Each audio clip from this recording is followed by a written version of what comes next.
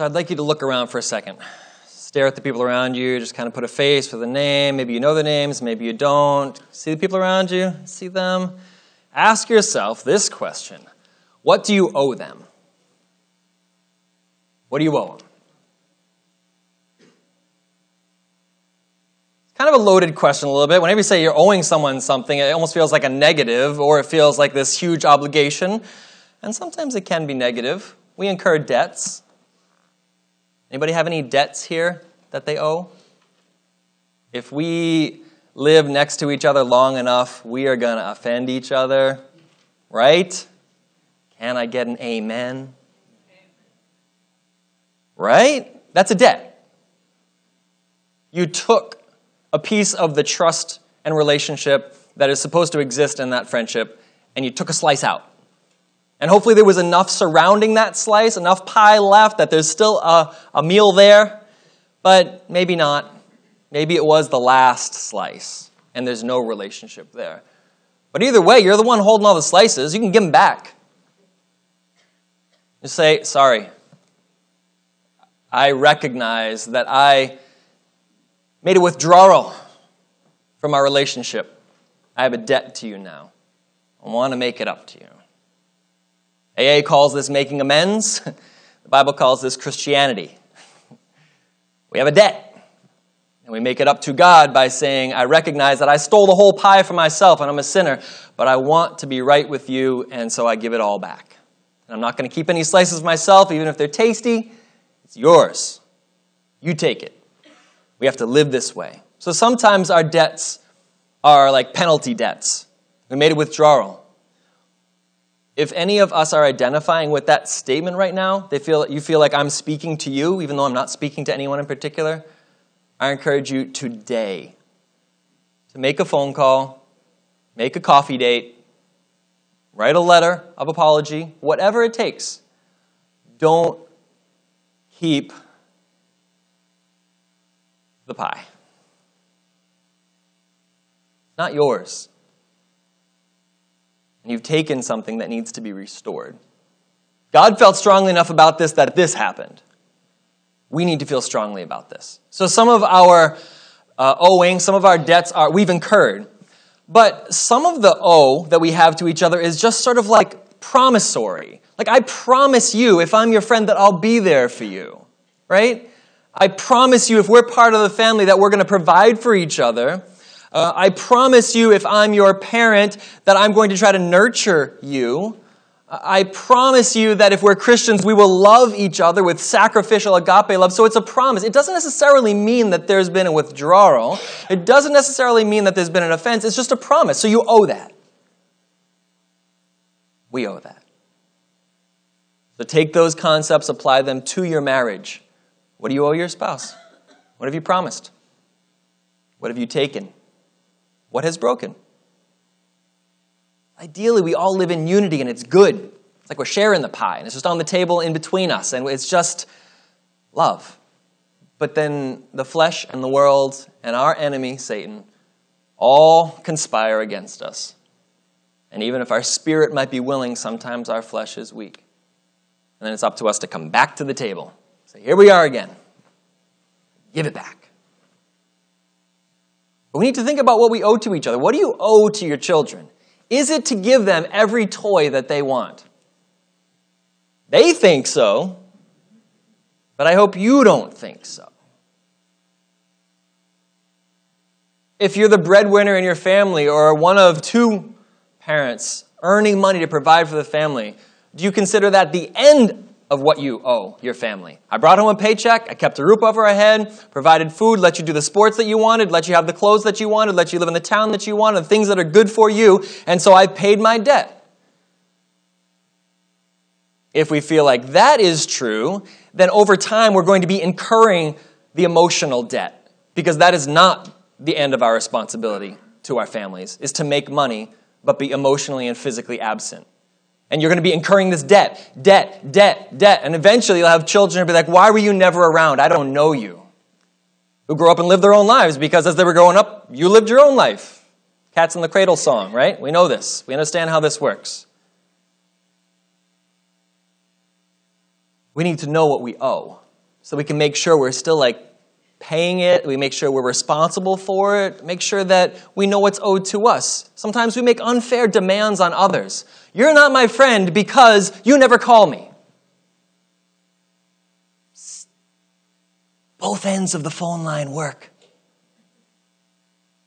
If you needed a friend, make a call. Be like, guess what? I need a friend. You say you're mine. You owe me. It's that simple. But it is a debt. And we can't make withdrawals without also making deposits. We have to be accurate. And so sometimes we get skewed. I want you to always do for me. And we assume that the O is everyone to us. We don't recognize that the O is us to everyone also. We just have to know what we've been promised by God. Know what we've promised to God. Know what we've promised. Know what contracts you're under so that you don't violate them and find things falling apart and be like, I didn't realize. Just have to recognize. Just read the covenant again, folks. We read the covenant again. Jesus made in his blood. He dies for us. He forgives us. He promises to bring us to his Father in glory. He promises to give us his Spirit. Those are his promises to us, the new covenant. His request, our portion of that, okay, Jesus, I submit. I will receive the word that's been planted in me.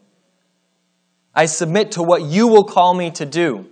I will not fight to have my will. I will learn to beg for your will to be made clear. I will not work on my own strength. I will rely on the strength of your Spirit. Ours is the passive role in this relationship with God. He is the doer, he is the starter, he is the founder, he is the completer, he is the author, and he is the perfecter. It is our job to submit, repent, confess, give in, desire. It's the submission role. It's the submission role. So as we're reminded about our covenants this morning, I pray that you will not rebel against the covenants that are in our lives, but you will just say, okay, God, if this is what you call me to, then I'll do that. No ifs, ands, or buts. Just great. Because if each of us takes responsibility for ourselves, living in fulfillment and agreement of the covenant, that's when we'll all be in fulfillment and agreement of the covenant. That's when it gets good. But when we're just simply putting out debt notices to the people around us why they haven't fulfilled the covenant, we're never going to get all the way to where we want to be, which is a family around the family table with the father sitting at the head of the table being like, hey, kids, how are you? But it's a loaded question because he already knows. Can I just read to you one scripture? You don't need to turn there. But it ties in these concepts of adoption that we've been talking about and covenant. So just listen for a second. It's in Romans chapter 9, and it says this. They are the Israelites. Paul is talking about his people. And to them belong the adoption. To them belong the glory.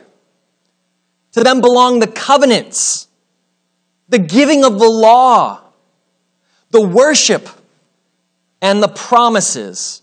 To them belong all the patriarchs, and from their race, according to the flesh, is the Christ, who's God over all, blessed forever.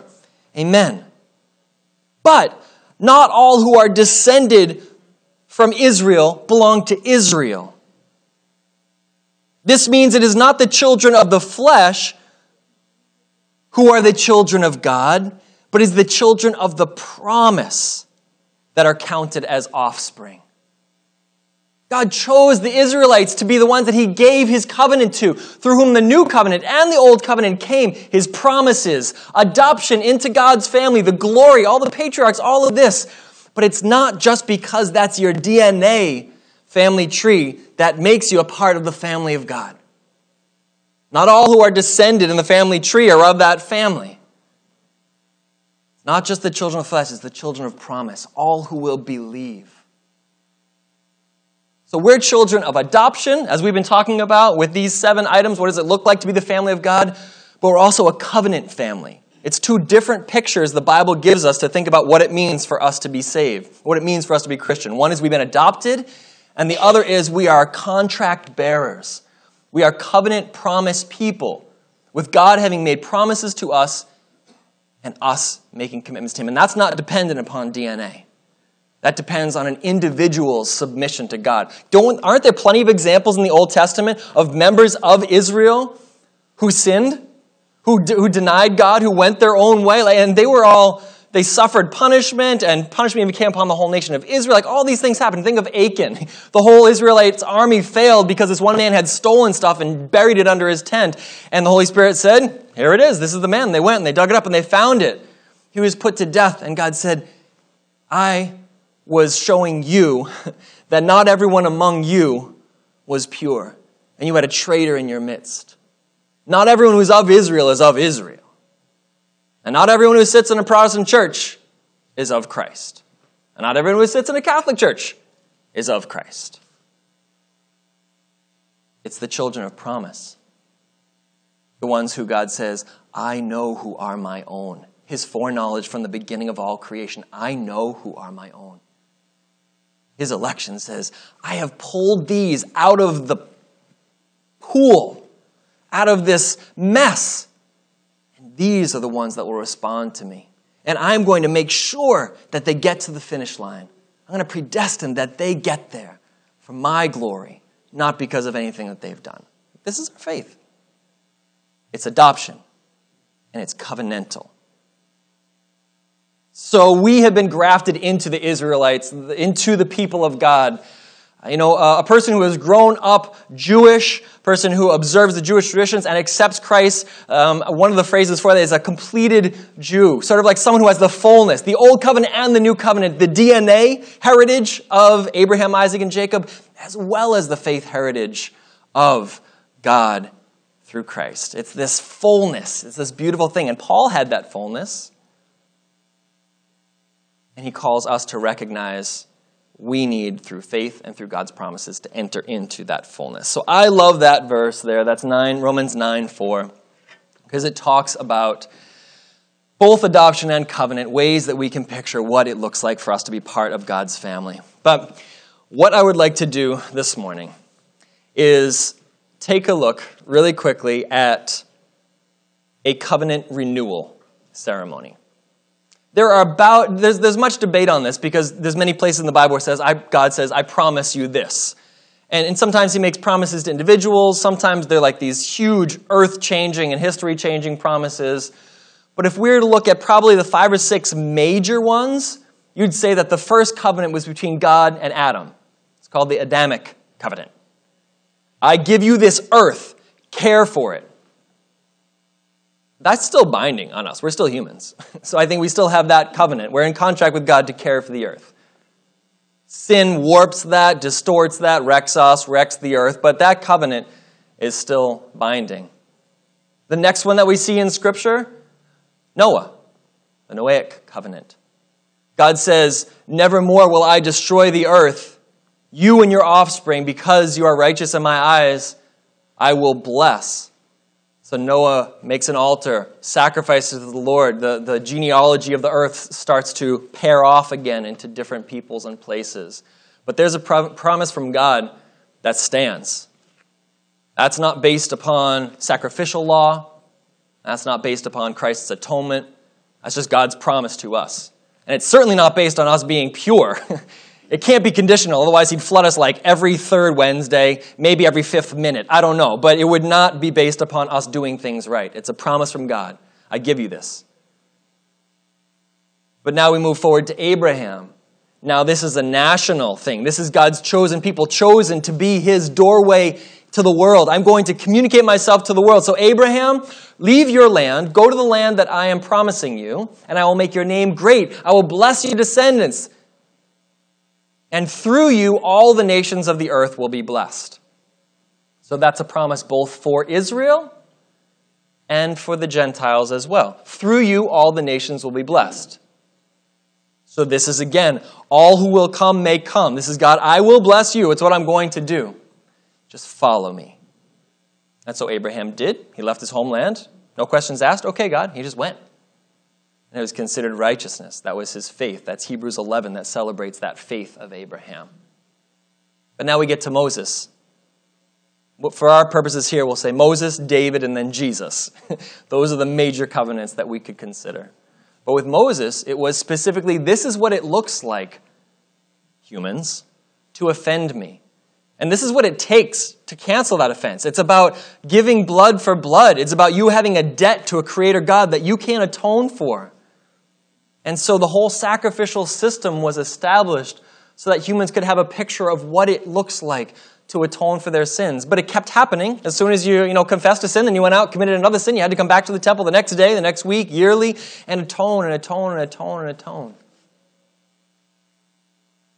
That covenant is no longer standing because of what Christ did. One sacrifice for all. We do not need daily sacrifices of pigeons and goats because the blood of the Son of God was shed for us. So that covenant is not like God's promise for the flood. It's not like our promise and command to care for the earth. This is what atonement looks like. And Jesus is like, this is what atonement is done like. Period. On the cross. It is finished. That one doesn't stand. Now the principles of it, to love God, to seek holiness and purity, those principles do, but how we go about the law, the covenant, the contract, this many doves for this type of sin, that does not stand. Christ is our one sacrifice. We confess, we say, Jesus, forgive me. And because of his blood shed, every sin is forgiven. David, I will send, King David's covenant, I will send of your genealogy one who will be the Messiah. I will give you this kingdom, this land that's here, you will rule over it, and eventually one will come from you who will rise up and he will have an everlasting kingdom. That's a promise. That is a promise. And God fulfilled it, which brings us to Jesus. We already read his establishment of the new covenant. So generally there's like two covenants, two contracts, old covenant and new covenant, but that's an oversimplification because God is in the business of covenanting with people. He is a covenantal God, right? Great is your what? We sung? Faithfulness, his steadfastness, his long-suffering. He upholds his end of the bargain every time. Faithfulness. We uphold our end of the bargain about 0.01% of the time. That's humanity. But God says, I love these little unworthy people. They're my precious, precious sheep. So stupid and so beautiful. I love those sheep that I've made. I don't expect them to not be sheep, but I want them to listen to my voice. I'm going to send them the shepherd. They'll follow his voice. Some won't. They'll run off the cliff here and there, but some will. The good shepherd. The new covenant. Jesus said, my sheep hear my voice, and they know me. So these are our covenants. How often do we break the Adamic covenant? Ruin this earth that we've been given to caretake for? How often do we break the Noahic covenant, continue to sin, and God has to continue his forbearance? Moses, we're not so much responsible for, but how often do we not come to Christ in the new covenant and say, here I am, Jesus, the way you've taught me to pray, forgive me my sins the way I forgive others? How often do we not even live like we're kingdom people, even though God has promised that we're going to be kingdom people with kingdom power and kingdom authority and kingdom gifts and kingdom healings and kingdom wisdom and everything Holy Spirit in us here and in the fullness forever? We don't live that way. How often do we fall short? How often do we not even remember we're a part of that covenant?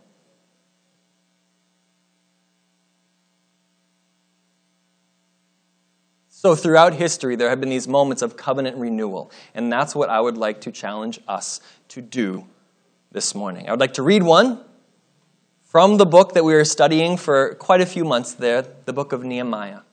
It's one of the many times in Scripture where you have these covenant renewals. So would you turn with me to Nehemiah chapter 8? And can we look through and skim through? It's really 8, 9, and 10, 3 whole chapters of what this covenant looked like. But I'd like to present it to us as an example of what we're supposed to do. I always like comparing our faith with God with a marriage covenant. I feel like it's a great parallel. Lots of similarities between those. But if you only told your spouse on your wedding day, I love you, and I promise my love to you, You're not doing a good job with that covenant. It needs to be reminded. There need to be symbols of remembrance that we look at and we're like, right. There needs to be repetition, renewal of that covenant. It's binding, but we forget what's expected of us, what we owe. So it's good. It's right for us to just be like, you know what? We fail.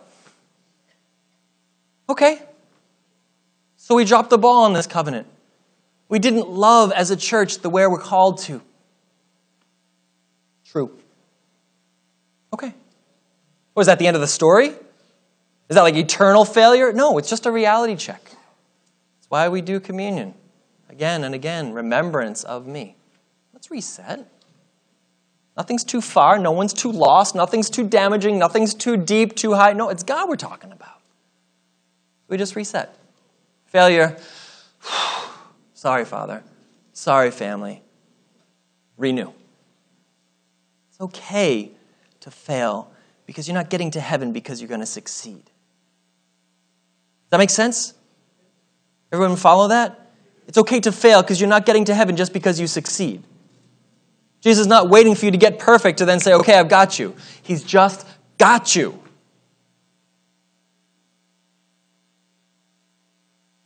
So failure is actually part of the deal. Let's own it. We fail. Okay. Permission granted to fail. You are not Jesus. Right. That should be such a relief. Such a relief. I failed, but I'm not a failure. I failed. That's not going to stop me getting where I'm going. I failed. God hasn't failed. I failed. Jesus hasn't failed. I failed. It's not too late for me. That's pretty encouraging. That's grace. And that's what we believe. That's it right there. So you know the story of Ezra and Nehemiah. We've preached through it. I won't do too much in terms of prefacing. I actually just really want to skim through this and encourage you to read your Bibles more than just for a half an hour on a Sunday morning. This would be a great thing for us to read together this week. This is the point in the story in Nehemiah where all the Jews have come back, where Nehemiah coordinated them and they built up the walls, and Ezra is there and they've reestablished the temple worship, and so we've got sacrifices happening again. This is still under the old covenant, so they're being faithful to the old covenant, as faithful as they can be, and trusting God with grace for the rest. And they get to a point where they realize, we've been so scattered, we need to hit the reset button as a nation. The equivalent of that is us as a church, saying we need to hit the reset, restore, renew, revival button as a church. And the way you do that is just say, okay, God, we failed in these ways. But you are great and mighty. You've brought us out of so much. You've delivered us from so much. You've given us so much. So in that spirit of our littleness and your greatness, we come to you again and we renew our vows. I'm sorry. Please forgive. I promise. That's what a covenant renewal is. And they do it here. We should do it today.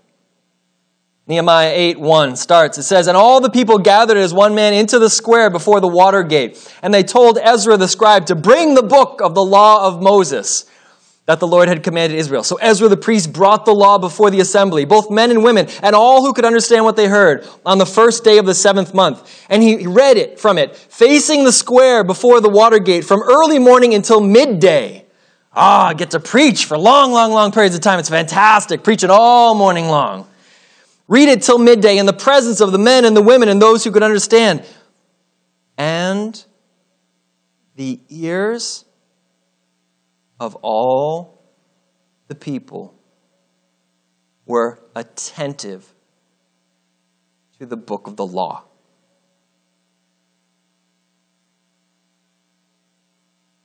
That's our job. Listen, accept, submit. So Ezra the scribe stood on a wooden platform they had made for the purpose. All these people around him. Verse 5, he opened the book in the sight of all the people, for he was above all the people. And as he opened it, all the people stood. A nation getting to their feet. feet rising, like a coliseum worth of people just standing and rising in honor of the word of God. And Ezra blessed the Lord, the great God. And all the people answered, Amen, amen, lifting up their hands. And they bowed their heads and they worshiped the Lord with their faces to the ground. Also, all these other people helped to understand the law. These are the teachers, the preachers, the priest. All these helped the people to understand the law while the people remained in their places. So there's people scattered. What'd that mean? What's that mean? Oh, okay, that's what's expected of me. That's our covenant. Okay, what about that? I don't understand that. Let me explain. Verse 8. They read from the book, from the law of God clearly, and they gave the sense of it so that the people understood the reading. That's the definition of preaching. Here's what God says, and here's the sense of it. Can you grasp what it means for you, what we're supposed to do with it? How it opens our eyes to things, but what it calls us to action as well. We understand the sense of it. That's preaching. Nehemiah, who was the governor, and Ezra the priest and scribe, and the Levites who taught the people, said to all the people, This day is holy to the Lord your God. Do not mourn or weep. For all the people wept as they heard the words of the law. Why do you think they were weeping? You get it, right? They just recognized it didn't look like what they looked like. The law of God.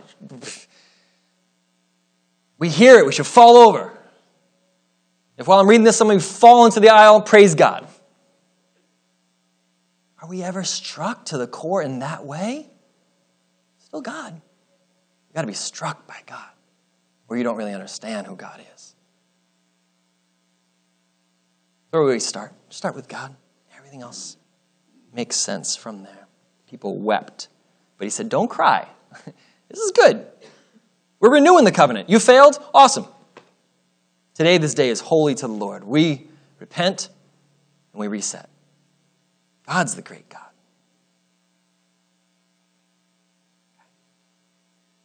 Verse 13. On the second day, the heads of all the fathers' houses of all the people with the priests and Levites came together to Ezra and the scribe in order to study the words of the law. Verse 15, that they should proclaim it and publish it in all their towns. And they made booths, the first of the festival of the booths. Actually, no, not the first, the observance of it. Moses established that. In verse 18, and day by day from the first day to the last day, he read from the book of the law. They kept the feast 7 days, and on the 8th day there was a solemn assembly.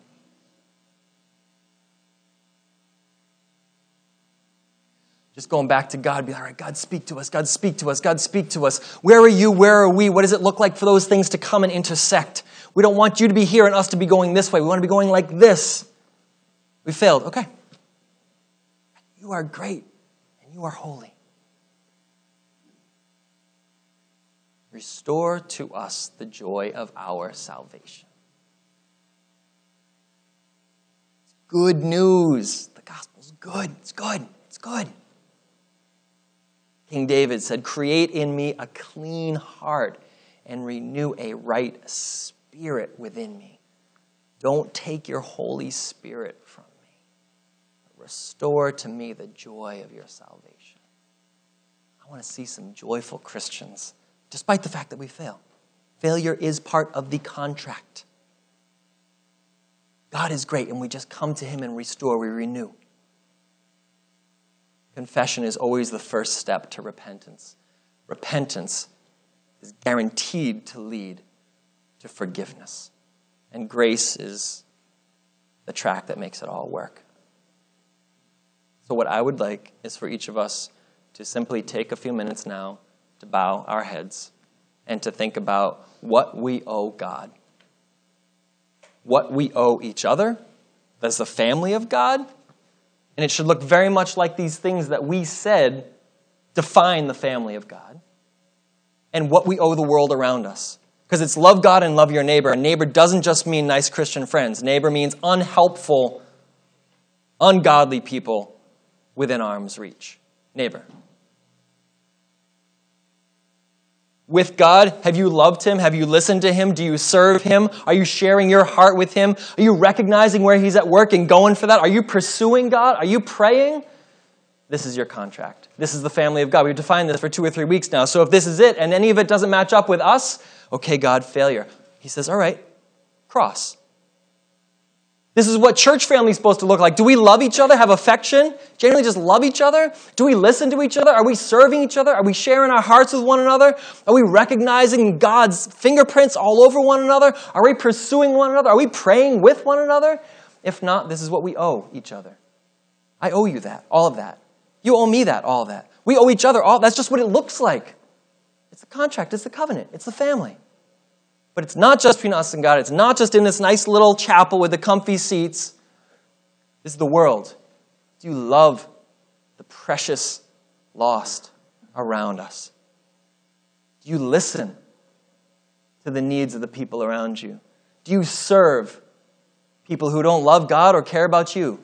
Do you share your life with no thought of what you get back in return? Are you recognizing the needs that are in the world? Are you pursuing opportunities? How can I help? I'm in this world. I got to do something. Are you praying for the people around you, your neighbors, your coworkers, the people who are homeless that we're getting to become closer friends with, the foster care children that we're getting to be closer? Do you pray? You owe them that. I owe them that. This is an us thing. This is not a me and you. This is just family. This is what family looks like. God's the Father. We're all kids. I'm a kid. You're a kid. My job as Ezra this morning is just to open up the Word and say, we need to renew the covenant. Recognize what we owe. And no one is exempt. No matter how old you are, or how young you are, or how long you've been in the faith. It's the same covenant for all of us, and it's the new covenant in Christ's blood. So will you please just take a few moments and bow your heads? Try to use these words to spark a thought. The Holy Spirit does that. He'll take something and he'll make it stick. Oh, that thing. If there's any of that in any of this, confess it. That's what we came here for. Jesus, it's all about your blood. We failed. Okay, great. But let's recommit. Please, take some time to pray, and then we'll close with a song. And God will do a new thing based on our renewal of our vows.